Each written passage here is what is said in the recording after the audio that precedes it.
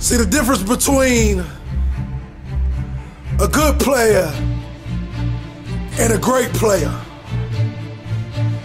See, that good player does just the minimum to get by.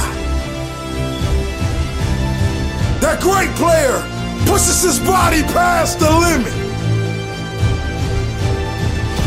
He leaves every single drop of blood on the field. And whatever he does in life,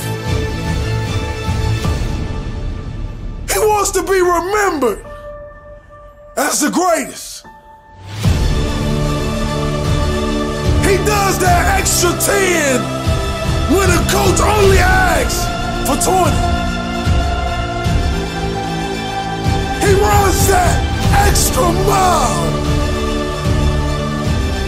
when the coach only asks for 5. See, he knows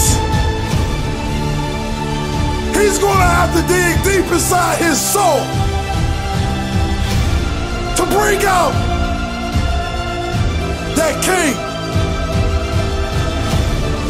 to bring out that legend,